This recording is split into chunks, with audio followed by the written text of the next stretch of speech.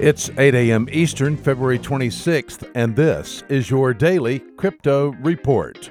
Bitcoin unchanged at $3,845. Ethereum down 1% at $138. And XRP up 6% at 32 cents. These are your leaders by market cap. Top gainers in the last 24 hours, Engine Coin up 98%. Ripio Credit Network up 43%, and Basic Attention Token up 30%. Today's news. Coinbase Pro, the professional offering of U.S.-based crypto trading platform and wallet service Coinbase, is adding support for XRP.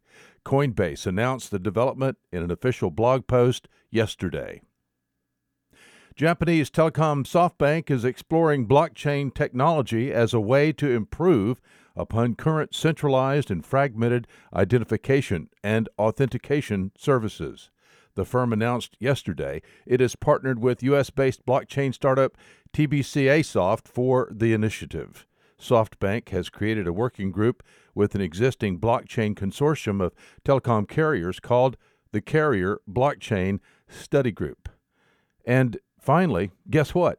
The Fetch.ai ICO sold out in about 10 seconds. Those are your leading headlines today.